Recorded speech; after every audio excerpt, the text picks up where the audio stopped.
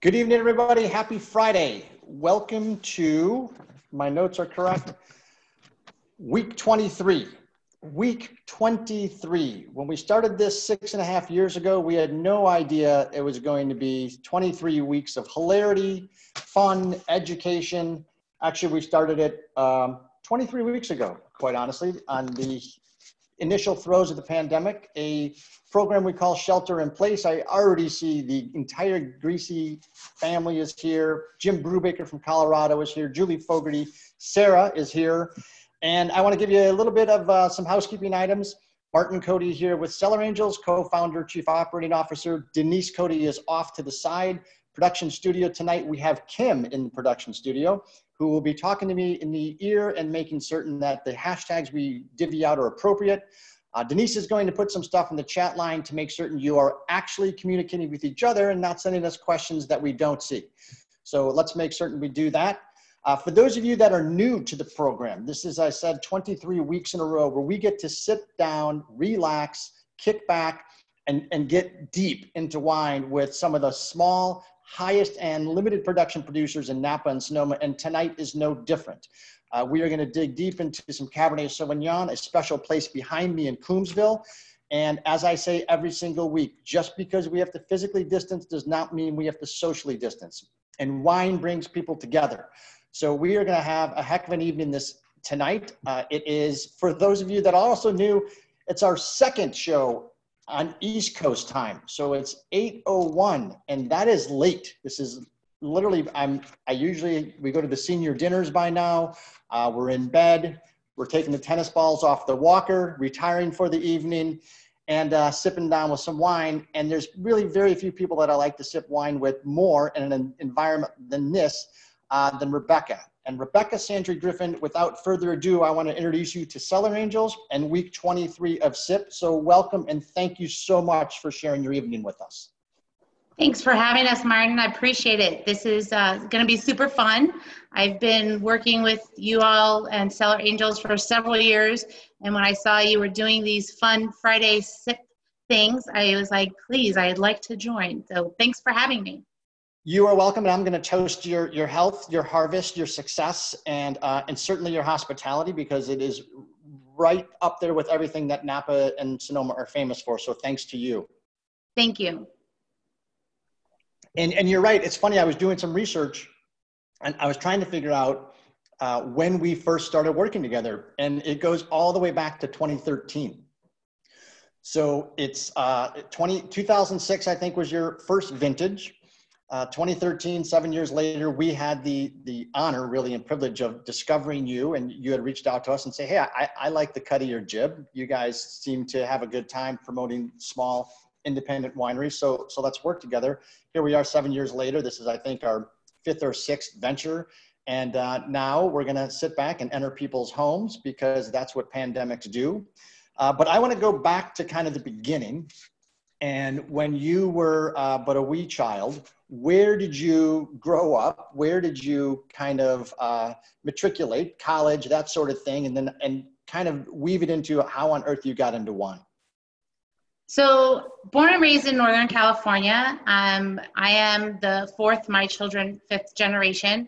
My great-grandmother emigrated to Northern California in a little town called South San Francisco, right near the airport.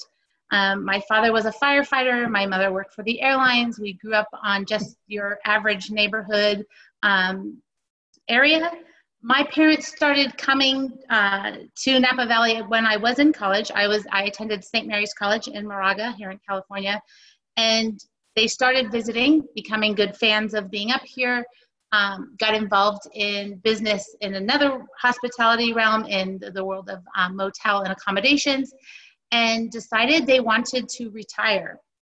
So while my father was still working, but my mom had retired, they started in search for a property. And in fact, you may remember this, my father's goal was to find a small condo or townhome, so he would not have a big yard to take care of while he was visiting Napa.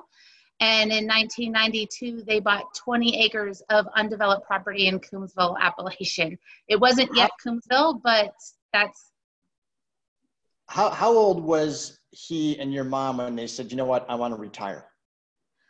My mom had an early retirement, and more so because she had 3 children that could be challenging as teenagers.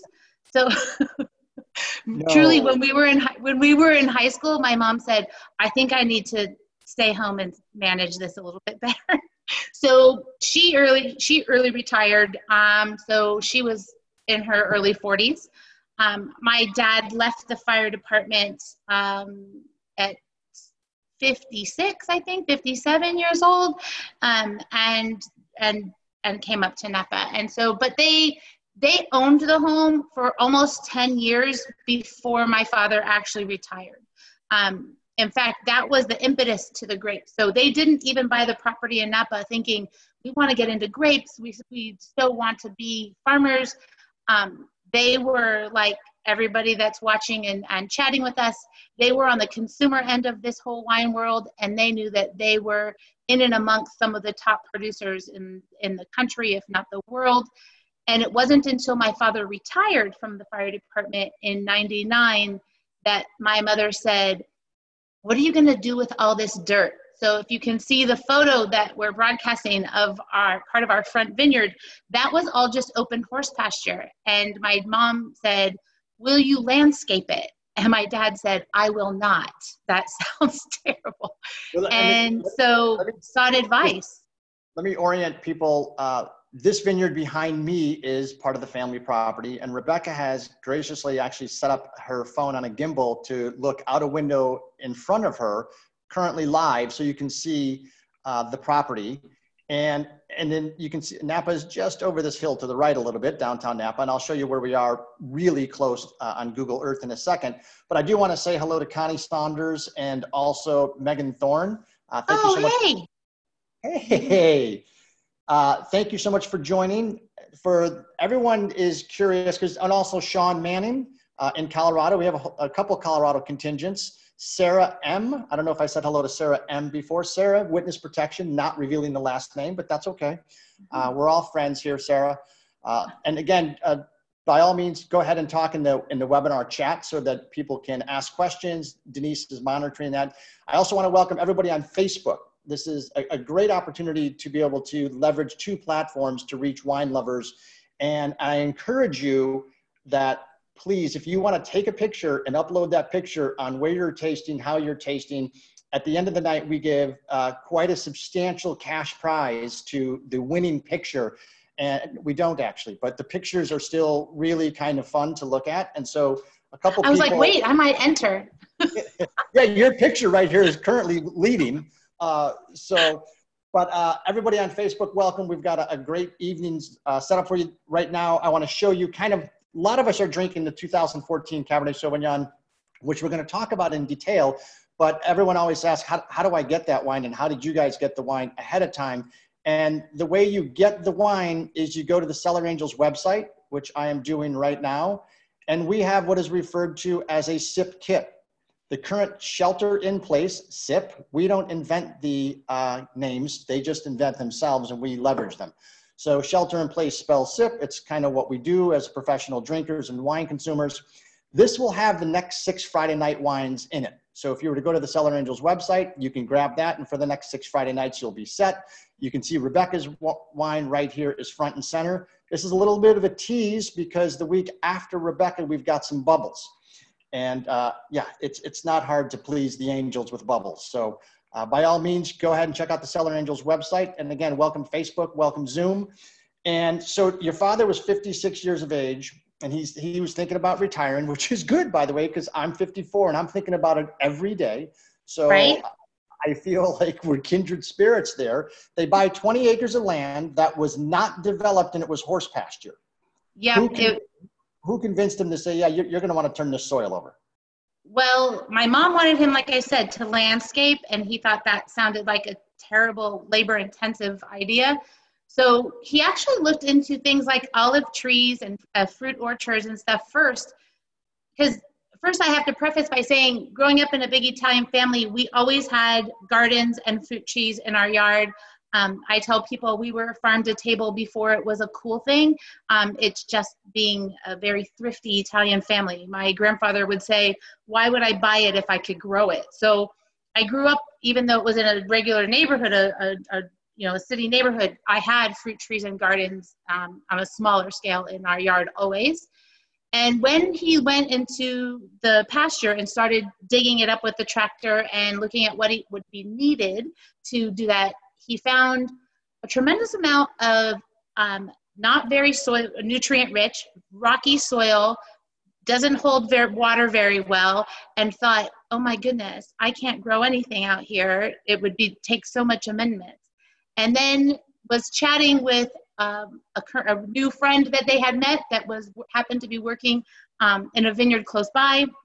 And he said, what do you think? And the guy said, why do you want to put so much work? Just plant grapes. Yep. Truly, that's how it started. And then my dad went and did homework on what it meant to be a grape farmer. And we planted our first vineyard of cab in '99. Oh, wow. That's quick. And then you're right. Just the sound of landscaping sounds far more laborious than vineyards. Vineyards has that little romantic ring to it. You're like, hey, vineyards, that actually sounds nice. Not recognizing that they too are a crop that require a tremendous amount of work. Right. But it's a lot better than, eating corn at the end of the day. No disrespect to corn farmers, but there are grapes. And so your first cab vineyard was planted in '99. And the decision for Cabernet seems obvious, but was there research behind it? Was there a passion for Cabernet? Tell me about that. So it really was thoughtful in that in researching the area, because at the time we weren't yet an AVA, and my folks were, relatively new, but they had a lot of friends who were already in the business. So they, like I said, talked to the guy who was managing the vineyard that was just behind us. They took some soil samples and did some talking to some local folks, viticulture people that were up a little farther north, and then talked to our neighbor, John. And John said, don't let them tell you you can't grow cab out here. You have great property for cab. So that's how it went, is based on the soil analysis that came back and recommendation of neighbors that were already doing it and doing it successfully. They chose cab. And it was a very good coincidence that cab was also one of my father's favorites. But it truly was just a bonus, right? Because you don't want to grow what doesn't grow well. So we were happy to have cab. And a little bit prescient too, because fast forward from '99 to 2011, when Coombsville is recognized as an AVA for the production of outstanding cab, and you're already in the heart of Coombsville country. So I want to talk a little bit about that, but I also want to welcome Barb Randall. Thank you so much for joining. And I do want to show people kind of the location, and Scotland Kiefer's not on, so he's going to miss the Google Earth portion. I apologize, Scotland. But let's kind of orient ourselves to, you mentioned an Italian heritage, and Cabernet famous for its Italian heritage or not. But this is where you're from, and all of our Italian friends, I know Jeff Greasy, who was kind enough to serve us an unbelievable Italian wine about a month and a half ago when we had dinner with them in Barrington, Illinois. We're all big fans of Old World wines. So talk to us about where we are here between these two villages. So that's the area where my great-grandmother and great-grandfather, on my father's side, originates and still is. We still have lots of family that live there. And it's up in the mountain regions of Liguria. And I struggle to call them villages or towns. They are just homesteads on top of mountains. And my great-grandmother was one of 14 children. And she and 3 siblings emigrated here right out at the early 1900s to just, establish family and have a better tomorrow for themselves and get off that mountain. We like to go and return to the mountain. It's a beautiful place.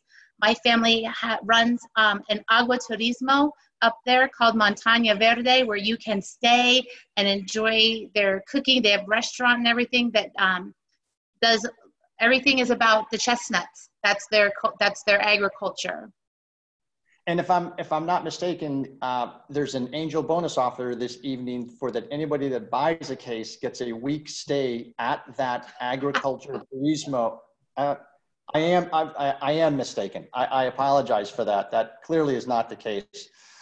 Okay, so that's where we're from in Italy. So let's, kind of, everyone hang on to your seats because we did this earlier and it is a ride. Let's go see where we are in Napa.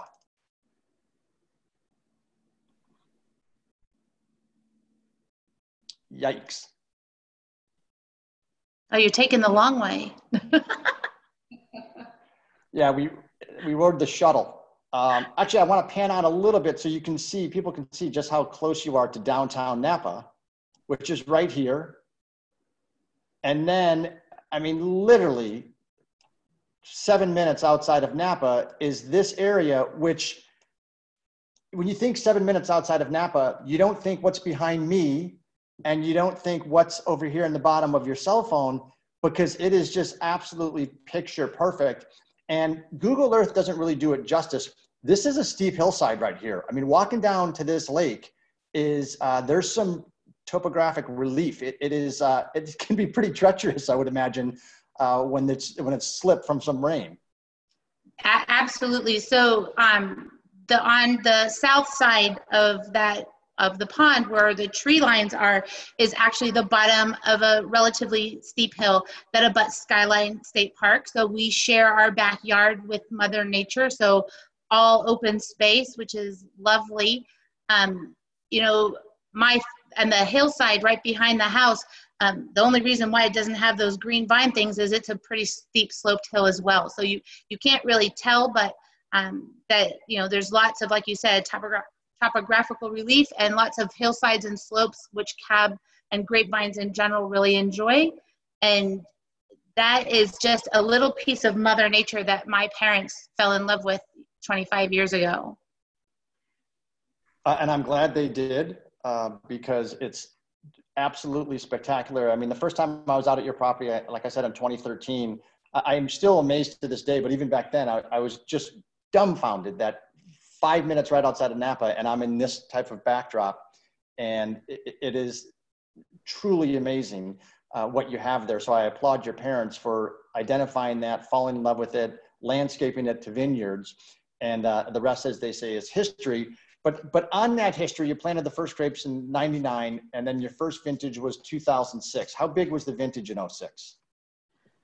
So prior to that, we were growers. So we sold our fruit to other winemakers for their production. So each year the production grew. And in 2006, we made the very first Sciandri Family Vineyards offering. And it was a total of about close to 450 cases. So okay. We kept back a lot more fruit than we do today. We still sell a little bit of fruit, but because we were just one family with one wine, we knew that we were going to have a reasonable amount of it. So yeah, our first vintage was 450 cases, and for a tiny little family vineyard just starting out, that's a lot of wine. Oh my goodness, you had to be both probably exhilarating to see that amount and petrified to see that amount. My father said, we better make sure that we make a wine that we like to drink, because if we can't sell this, we have a lot of wine to drink. I love it. And I want to thank Dan Godaris for joining. Dan's in Iowa, and Dan, hopefully you survived that wicked storm that went through there last week. And also Mary Henricks. I think it's Henricks. I'm teasing. My God, it's my mother-in-law. Denise is sitting here just chastising me. So let me actually, since we talked about some heritage, we talked about some history, I want to launch our first poll question. And for people that don't have the bottle, I'm gonna show you the bottle so they can get a little bit of familiarity with it. But I'm a big fan of the bottle. I'm a big fan of the story. But here's the first question. So get ready, people. The two blue triangles on the Sciandri label represent the flag of, pronunciation please. Quercia, Italy. Quercia, Italy, where the family is from originally. The 8 grapes on the label represent the children of the family, the 8 acres of estate Cabernet Sauvignon, 8 generations of winemakers in the family. So now no one has actually been told this information in advance. So this is not a take-home quiz. This is true virtual learning. Right? All right, Can we give this technology to my children's school district? Seriously, we can be hired out. All right, I'm going to give 5 more seconds. Everybody can answer. Facebook folks, you've got this too. So those questions are launched on Facebook. Children of the family, 8 acres of estate Cabernet, 8 generations of winemakers in the family. 5, 4, 3, 2, 1. Any ideas? All over the board. Right. So well, what is the answer? The 50 percentile folks win. It actually represents not just the children, but all members of the family who started the business, including at the time my 2 children who are now 17 and 19, but at the time were 4 and 5. They are official members of our business. They are part of our corporation articles. I, as their their trustee, and in fact, my son, when he turned 18 last year, I had a moment of panic thinking I had to bring him to board meetings and he would get a vote, until I checked our bylaws and made sure we said 21. So I have a couple more years before he can vote against me. Well, and if you, and I don't want to speak out of turn here, but if you have any HR concerns, Jeff and Jane Greasy on the chat right now. Jeff's an HR expert and has been for years. So, and child labor law disputes, I don't know, but HR, he's your guy. Amy McGowan, welcome on Facebook. Thanks so much for joining. So this is kind of cool. And when my children were younger, maybe 10 or 11, my oldest son said to me, "Mom, did you know," which usually means I'm going to get some sort of life lesson from him. Did you know that there are child labor laws and a minimum wage that you have to pay us if we work?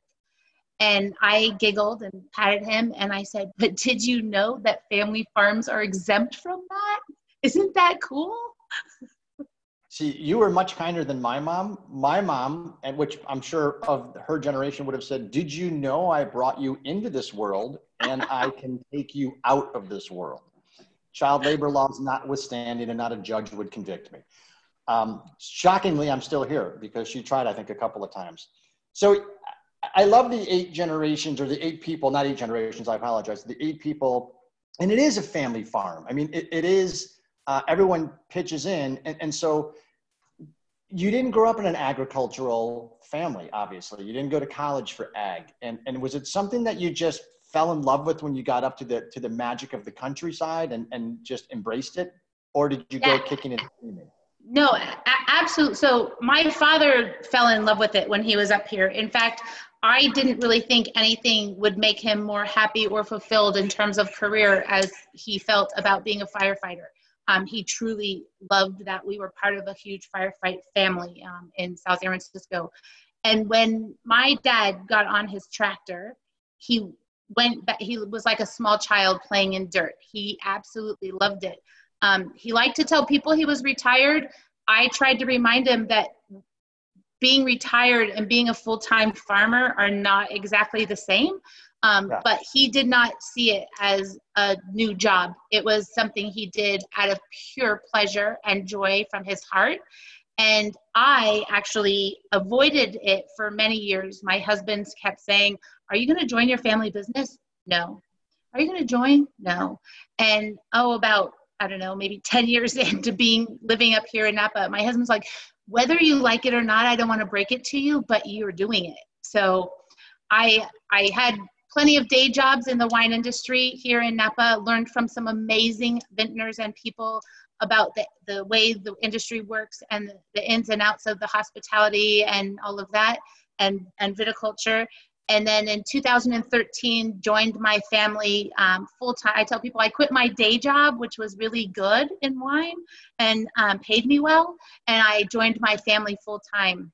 I am currently, my husband makes me say, the only paid employee, not just the only employee, because I do make my husband, my children, my brothers, my mom, they all help me when I need help. When it comes time to package your wine club, they're helping me. When it comes time to, bottling and in the vineyard during harvest, they're all here front and center participating 100%. But the day-to-day running of the operations falls on me. So, and how many brothers do you have? I have two brothers, both of which now currently live in Napa, which brings my mother so much joy. All of us live in the same town for the first time since we were in high school. Wow. They both came to Napa, started in different places, and we all now live in Coombsville. So just like when we lived in South City, all family and cousins living close together, we all live in the same area. And I want to come back to the family tree for a second, but I also want to spend a couple minutes on Coombsville per se as an AVA.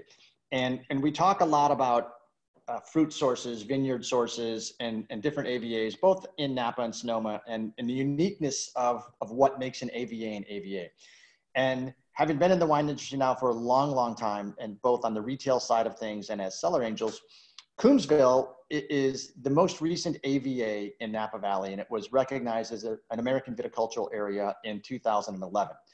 But what's fascinating is that there were some very, very, and still are to this day, extremely prominent winemakers and wineries that were sourcing fruit from Coombsville. But because it was considered horse country out in the sticks, so to speak, it didn't have that pomp and circumstance and panache appeal. So the quote unquote big boys, and I'm talking some big boys. So you've got Quintessa that sourced fruit from Coombsville for years, Farniente for years, Faust for years, Joseph Phelps for years have been sourcing Cabernet from this little AVA to produce hundreds of dollars of bottles of wine. And they didn't want to reveal the source. So it's kind of like the chefs that go to the little farmers markets and source their produce for that evening's degustation menu from these little boutique farms, but they don't reveal their sources. Well, then the secret got out. And as Rebecca said, she was selling fruit to some of these well-known wineries because they were growers and they keep a small fraction of the amount to bottle themselves. And if memory serves, you're not over 700 to 800 cases a year, depending upon the yield. Yeah, exactly. We still, our total production ranges between 600 and 700 cases a year, depending on what Mother Nature provides for us. And the remainder we sell. I tell folks I've got to pay for those expensive French barrels somehow. Yves Villemonroy. Yves, I'm not going to be able to pronounce your Yves Villemonroy. Okay. Why did I not know that? And Rebecca knew it. Yes, Yves, welcome to Shelter in Place SIP Week 23 with Rebecca from Sciandri Family Vineyards. We are talking about Cabernet Sauvignon, we're talking about Coombsville, but we're also talking about family dynamics. So where do you fall in the sequence of birth order with your brothers? I am the eldest and the only girl. You probably don't use that to your advantage ever. Maybe just a little. Mm-hmm. And what is the age difference? We are each 2 years apart. So I was born in 1970 and then 72 and 74 respectively, my brothers. So now you're all in Coombsville. Are they married? Kids? Yeah, both my brothers are married. My youngest brother, Ryan, he and his wife, Nicole, have a little boy named Lucius, who's just turning 5 in October. We both have October babies. What were we thinking?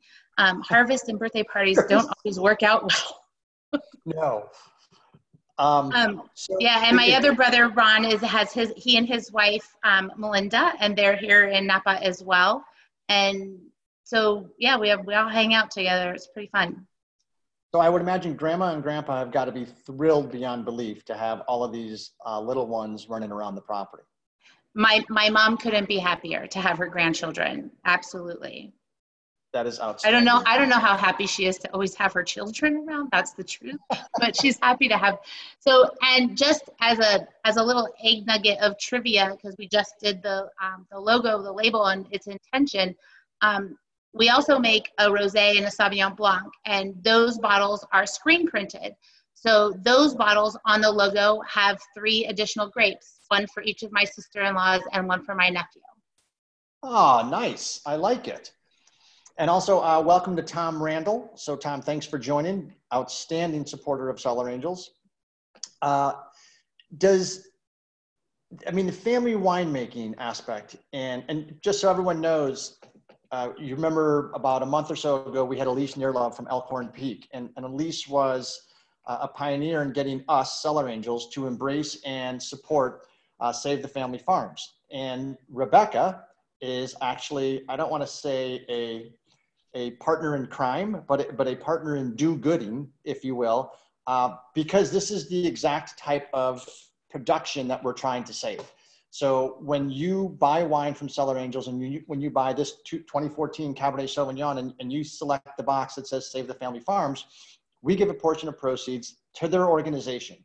And they are trying to fight a very, very difficult fight. They're trying to get regulatory items passed so that the family farm is not held to the same standards of case production for tastings and those sorts of things. And Rebecca, just spend 90 seconds to 2 minutes and tell us about this fight, because it's one of the most worthy pursuits we can imagine in wine, to make certain that the playing field gets a little bit more slanted towards level. Sure. So at its origin is a local ordinance or document here in Napa Valley called the Winery Definition Ordinance. It, by the way, is an amazing document that has done really a lot of good in terms of preserving agriculture as top and best priority for our land, the ag preserve and all of that. Napa Valley has done such a wonderful job recognizing that the lifeblood is agriculture and small family farms. But unfortunately, when the document was written, folks like us, the small producers, we didn't exist, because only people who had infrastructure and wine production facilities were wineries at that time. The regulations only allowed for that. Well, the regulations now allow for us to lease space at a big production facility so that we don't have to pave our streets, take down our oak trees, and all of that for a small production. Unfortunately, the county ordinance also reads that in order to have visitation on your property where your vineyard is, you have to have that production. And you have to meet all of these guidelines as if you were producing 20,000 cases of wine, which first does not make economic sense for a small producer, but environmentally makes zero sense to require that much disruption to the environment for such a small producer. So we're trying to get the county, who is a very understanding, it's just not an easy task to change those kind of documents and those kind of ordinances, because they do have purpose and meaning. So you have to be really thoughtful about how you go about doing it. But without it, folks like us are starting to disappear, because the viability of the economics of running a vineyard and a farm and then being able to sell your wine. The distribution market for folks of my size is almost non-existent. We cannot play in that game with the large producers. So almost all of us depend on folks like the folks that are here today listening to this, buying wines directly from us or through partners that help us.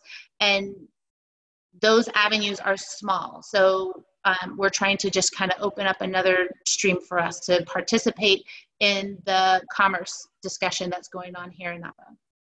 And I think it's funny, because one of our customers, and most of our customers over the last 10 years since we've been in business helping small production wineries, they're all frequent visitors to wine country. So they recognize that, okay, you can go see the big boys, and you usually do that on your first trip, but it's trips 2, 3, 4, 5, 6, 7, where all of a sudden you're back in the woods behind me and you're off the beaten path, off Silverado Trail or something like that. And you're sitting in someone's living room and you're thieving wine out of a barrel in the garage. And that's where they realize, okay, 80 some odd % of the wineries in this valley are underneath 10,000 cases. Yet I haven't heard of any of them. So we've got to figure out a way to save them, because they're the fabric of the industry. So when you do buy wine from Cellar Angels, and you can pick Save the Family Farms as one of our charity partners, and we will give money to help Rebecca's cause, because it's near and dear to us, because it's such a special part of what the wine industry is.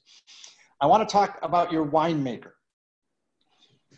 So yeah, I see the question that somebody asked is Don Baker still your winemaker?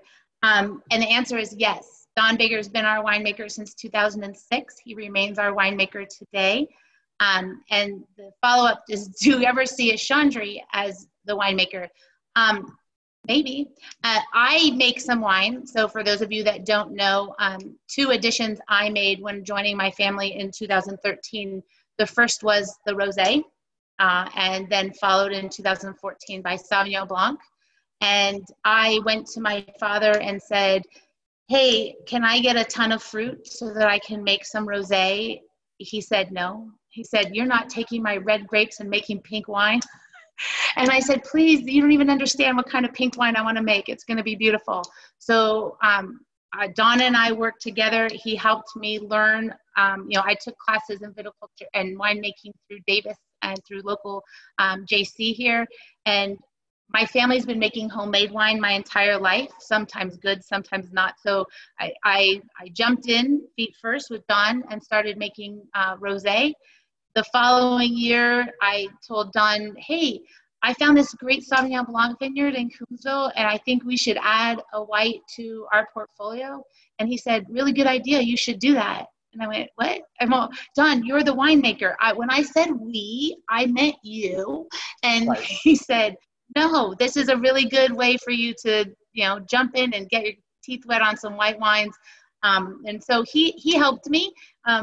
He was absolutely present and helping me not make any terrible mistakes. He asked me what my goal was for the wine. I said, to not mess it up. Yeah. I'm like, I want to make a nice wine. Right? Is that too lofty of a goal? Yeah. To have it not kill someone, is that setting the bar too high? Just little things. Yeah. So I've been making both of those wines since they became part of our portfolio. My oldest son is headed off to college.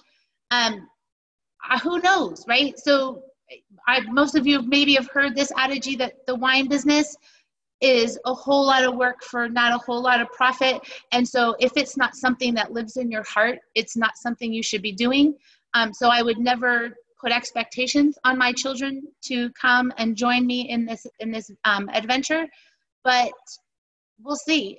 Nothing would make me happier if one of my children or my nephew decided that they catch the wine bug and wanted to participate in this. And when you say, for those of us that don't have children, but for everyone that does have children, when you say my oldest son is going off to college, does that mean walking down the hallway to the study or virtual classes? What does going off to college mean in a pandemic? So he will be attending local college, Sacramento State, so not too far from Napa. And they are doing virtual learning for the first semester, but he does get to move into the dorm. So he can't have a roommate. So he gets to be, he's super happy. He gets to live in a double room by himself. They calling it super single. And he will get a roommate when it's allowed, but until then he will be on his own. So he will get to have some of the on-campus living. They have lots of rules about common spaces and masks and all of that. That's good. But he gets to actually leave my house and start that part of his life. My youngest son is a senior in high school, and he has a lovely space in my dining room where he's attending his classes. And this morning, I think I walked by, and I think his eyes were closed when he was in a Zoom meeting. I'm not really sure. We'll see how that goes. Well, and it's funny because you mentioned that your oldest is going out to college and is getting a double single his freshman year. That was a rite of passage. I actually had a double single my sophomore year, and Mr. Manning and Mrs. Manning on the call this evening, they remember the legendary aspect of that dorm room. The statute of limitations has long since expired for most of the activities that occurred, so we should be safe. Which leads me to my second poll question. For Rebecca and the audience. So Mr. Greasy is over here in the chat indicating that he's 100% for the last 5 weeks in a row. So we're going to ask Rebecca a challenging question. Oh. The most challenging aspect of running a family winery beyond Mother Nature is regulatory compliance issues with each state, reaching new customers, bargaining with children to actually work. And it's interesting because Rebecca, by the way, did not see these questions prior to, but she's already spoken about different struggles with the children. So I'm not saying that's the answer, because we at Cellar Angels don't know the answer at all.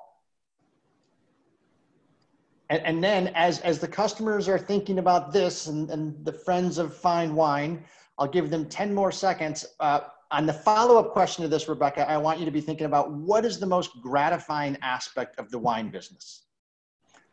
So I'll give this 5, 4, 3, 2, 1. All right. The odds-on favorite for the most challenging thing that people believe is reaching new customers.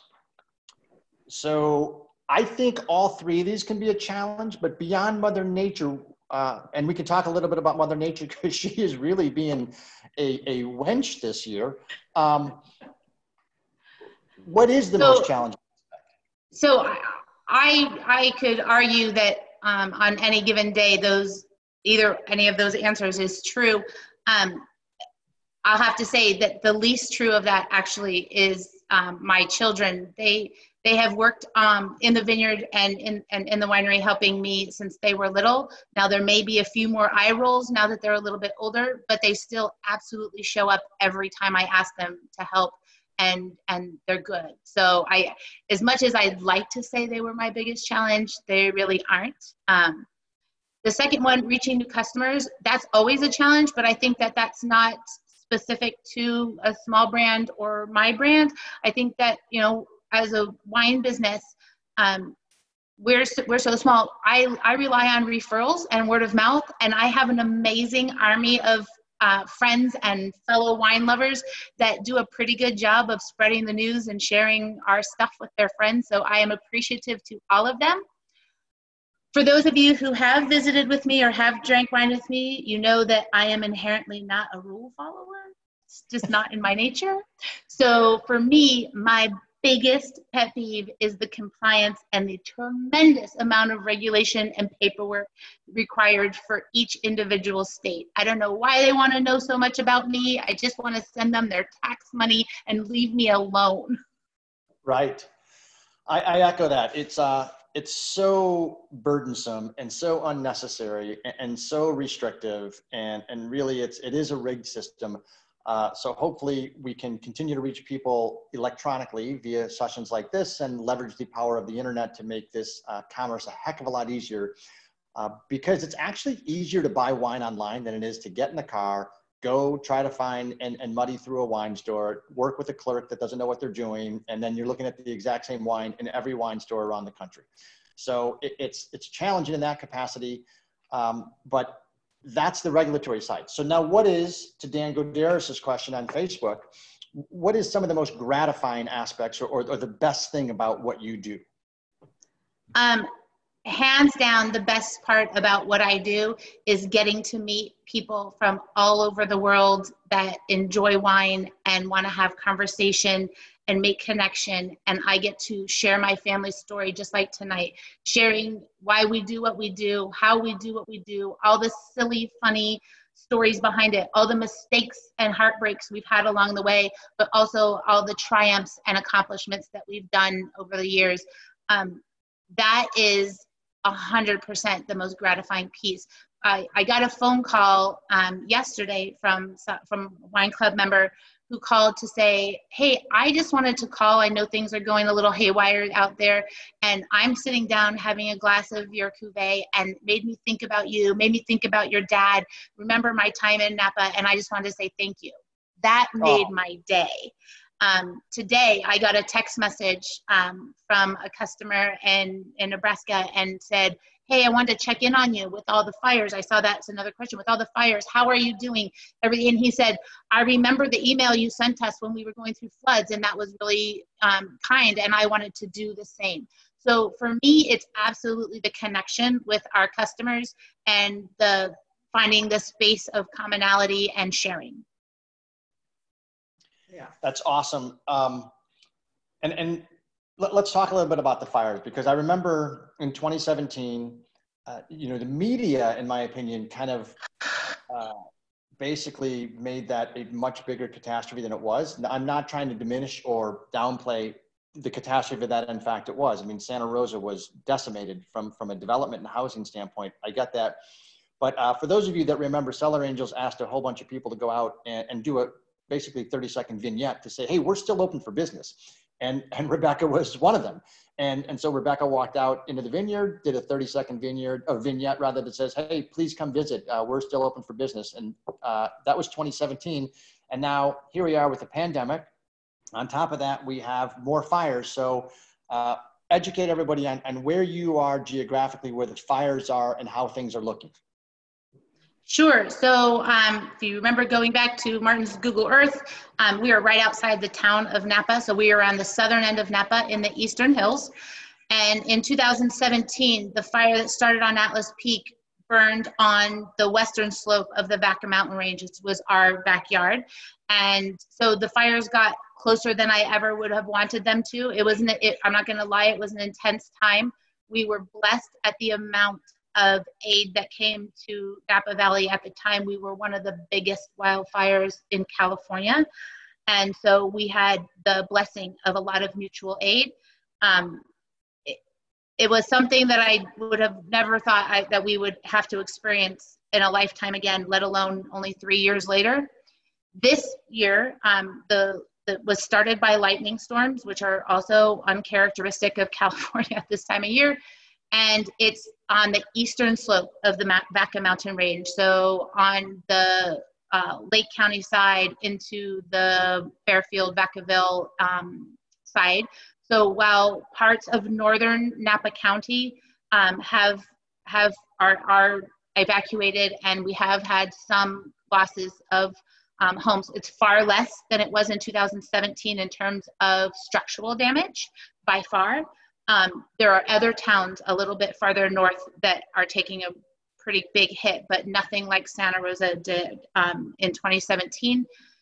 The containment is not as quick, and that's because our entire state's on fire from lightning strikes. So we have 7 fires in Napa County currently, and some of them have converged and others haven't. But in Northern California, in the Bay Area, 7 out of the 8 Bay Area counties have significant wildfire. Right now, quite frankly, the biggest fire and their biggest issue in terms of life safety is the one in Santa Cruz. So a lot of, we don't see a lot of the planes this time around, and a lot of the mutual aid from other states. Those folks are going to Santa Cruz because they are by far fighting a much larger fire than we are this year. I pray for them and their safety. For they have a vineyard culture too down there. So, and not just vineyard culture, but homes and livelihoods and agriculture and wildlife and all of that. So my heart goes out to them because I know what it's like to have that happen. And I'm happy to report that Napa proper and Napa Valley, in terms of what in terms of visitation, is open for business as it was prior. I mean, outside the pandemic, of course. But, Well, and longtime Cellar Angel fans may remember we actually did a video several years ago down in Santa Cruz with Bonnie Doon and Randall Graham. So it's a gorgeous area, and our heart goes out to them because we are now have relocated from Chicago to South Florida. We're in Naples. It's currently pouring. Florida has been very welcoming to us. Mother Nature also is very interestingly going to make our lives a little interesting. So this is coming our direction. So what I want to do, and by the way, this is a tropical storm. Yeah, it's nothing. This is a tropical storm. It might be a level 1 hurricane on whatever that is, Monday. Level 1s are babies. I've played golf in worse rain than this. But what we want to do is see if we can't channel some of all this moisture and send it your way, because you had 11,000 lightning strikes in a single day, which basically spawned all of these fires. And it's not anything that anybody wants to see. And like you mentioned, in 2017, we thought we were done with all of this. The pandemic's hard enough. But I want to get back to your wine. And I love the fact that you said, I want to make a rosé, which is outstanding. a Sauv Blanc, and you have a cab, you've got 700 cases or so on a good year with what Mother Nature can do from a yield standpoint. What is the portfolio, and not only the portfolio from a case volume per varietal, but what's the philosophy and what are you after? I am not really sure how to answer that question. So first and foremost for my family is we put our name on this bottle. So I don't ever want to put something out into the world that I wouldn't put on my own table. And we're such a small brand that I can't risk the idea that somebody would take a chance. Let's say Cellar Angels, they want to be philanthropic. They're going to buy a bottle of wine they've never had before. They're going to give back to charity. All of that feels good. And then they get a bottle of wine that they don't care for because I chose to put something less than what we would normally do. So we'll never do that. In 2017, that meant that we don't have an estate cab. Our fruit was still hanging on the vine and managed to have enough significant smoke taint to make it unpredictable, let's say. So while the wine, after making it, was fine tasting, it was just too volatile chemically and potentially later, so we chose not to. So that's a hard hit to take as a small vineyard. But as a family, we've always said that we have to hold true to our standards. So we'll figure it out. We always make a little bit of wine. You produce a wine, you bottle the wine. Sometimes there's maybe, a barrel or so left over and, just didn't go into the production. Well, we will blend those wines together and make a small bit of family production wine just for ourselves and family. We made a decision when we didn't have a 2017 cab that we were going to go ahead. In fact, it's already bottled. And so not this fall, but next fall when the 2017s are going to release, we will have a new wine that we've never had before called Eli, and it is a non-vintage family blend, which would have been our family wines that will go out to our wine club and folks that just don't want to miss out. We'll also have, it's a tiny production. Right now it's only for wine club members, so if you're not a wine club member, you might want to reach out and find out how you become one. Because we make a blend that is Cab and Syrah, we did have Syrah already harvested in 2017. So we have 32 cases of a single vineyard Coombsville Syrah. Huh. Make that 31 cases because I'd like to get a case of that. And Megan and Sean, we agree the 2014 is fantastic. And if I can trouble you, Rebecca, drink with us the 2014 and tell me, when you think about it, it's 6 years already from an age standpoint. What I love is still the grip of the tannins and the elegance and depth of the fruit. Now, when I say grip of tannins, I say that in a positive connotation, right? It's not off-putting, it's not undrinkable. It has some bite to it, some strength, some substance, but the fruit is amazing. What do you find in this wine, and you've probably visited this, 50 times. How is it evolving? So I find, as with our portfolio in general, especially with the cabs, is Coombsville, one of its characteristics is nice, soft, supple tannins. So even early on, they tend to be a little bit more round and a little bit more approachable on the palate, even though they're substantial in terms of existing in the wine for ageability and for structure of the wine. I'm finding this really soft. Like you said, I have a little bit of a bite on the side, which is pleasant. It kind of helps the fruit kind of hang out in that back palate a little bit. I'm finding this wine drinking really well right now. I think that all the fruit flavors, right? So all those really dried cherries and cranberries, a little bit of currant, all those kind of deep red fruit colors are what I'm tasting tonight. I'm not yet tasting the secondary, tertiary age ability, the whole cigar box and earth floor. Right. There is always an earthiness to these wines, a minerality that's also indicative of Coombsville. So that's that nice acid piece that will develop as it ages farther. I'm a big fan. It is extremely approachable, has a lot of power and finesse, and you're right, that softness of the Coombsville fruit is there, and it's in perfect balance. So well done, and I think this has got quite a few more years of cellarability on it. I would agree. I happened to see in the Zoom chat that Megan and Pete down in Bakersfield, they're opening a bottle of our '06, which is our first vintage of Cab. And Nice. and so I thank you all. I happen to have had some recently, and that wine, if you have it in your cellar, you should be drinking it. It's got beautiful second and tertiary development flavors and aromas. I'm a big fan when a wine ages and it's kind of very old worldy and it gets that hint of funk, right? A little bit of mustiness to the wine. Our '06 is absolutely showing that with beautiful aromatics.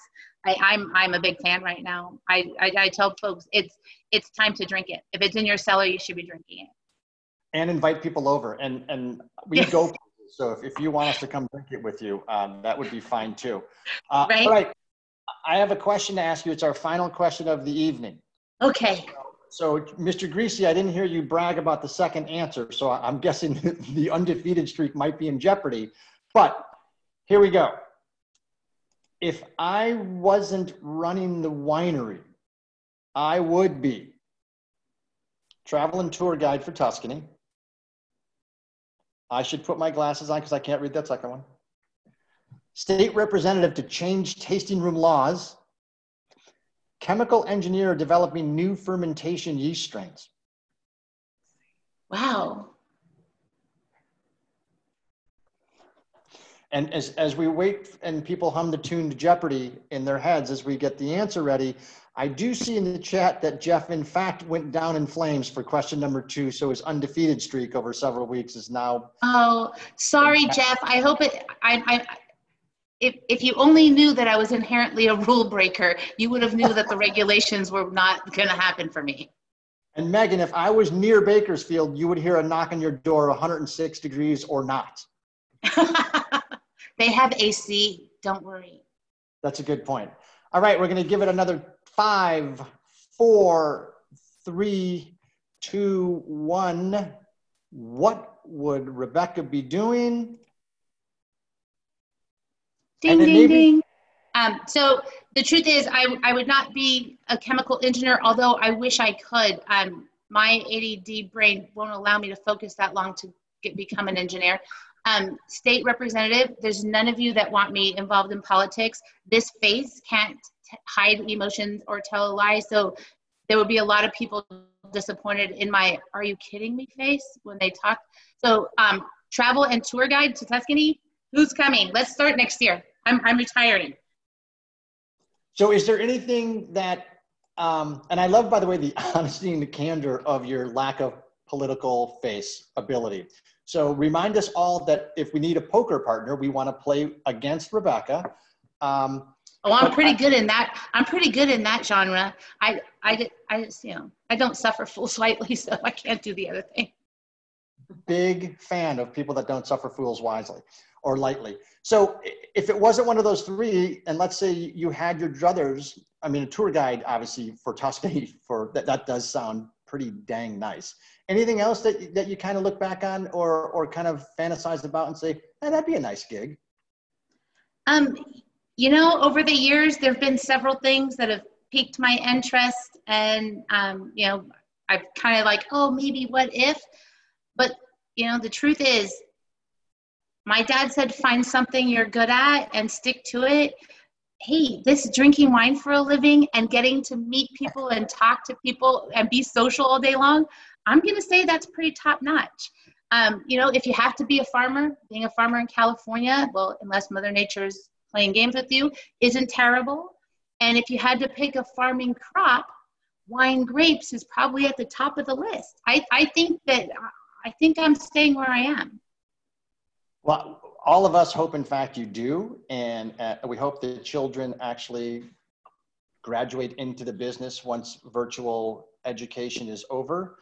I do want to remind everybody that Rebecca takes time out of her busy day to spend this evening with us, and we are forever grateful. Any wine purchases, it's hard for us to show a bias towards one of our charity partners because, you know, you have World Central Kitchen, which is feeding people all over the world, and you have cancer charities and medical charities and homeless shelters. There's no bad option. There is really no bad option. The only bad option is not buying wine and picking a charity. But Save the Family Farms is also about as good as it can get, because this is what it's all about. People like yourselves letting us into your living room, your back patios, your family rooms, your dens once a week to share great wine with great people like Rebecca. And I want you all to get a sip kit if you haven't gotten one already for the next 6 weeks in a row, and select Save the Family Farms. Grab some of the 2014 because unlike Doritos, they aren't making more. So I think you should get some. And next week, by the way, we have Guy Davis from Davis Family Farm, or Davis Family Vineyards in Sonoma, but we haven't made contact yet. So we're waiting for the confirmation. I've been on the schedule for months, but we hope the fires haven't interrupted that. And if we have to call an audible, you might just be stuck with Denise and I on a family tasting on a whole Zoom meeting, and not the webinar format.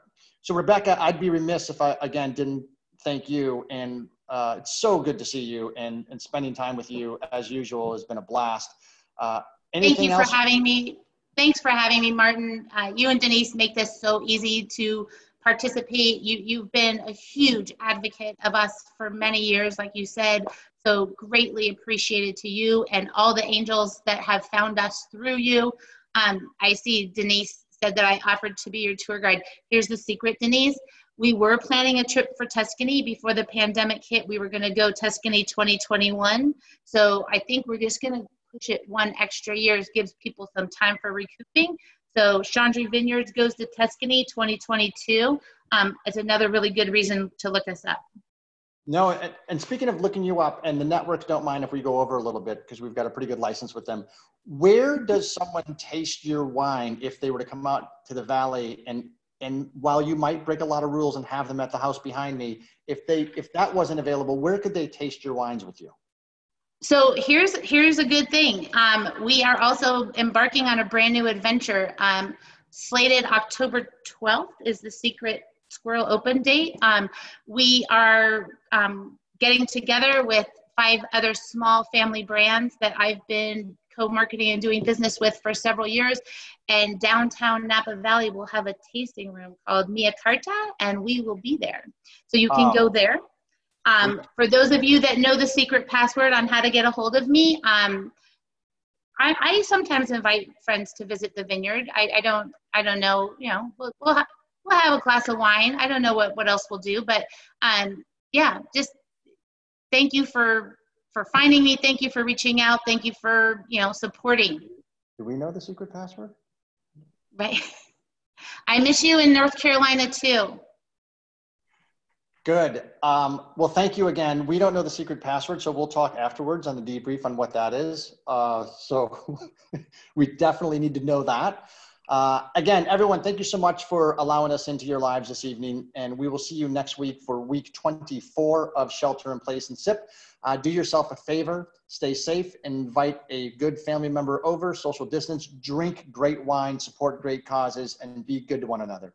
Thanks so much, everybody. Have a wonderful evening. Thank you. Thank you so much for everything you do. Appreciate it. Cheers.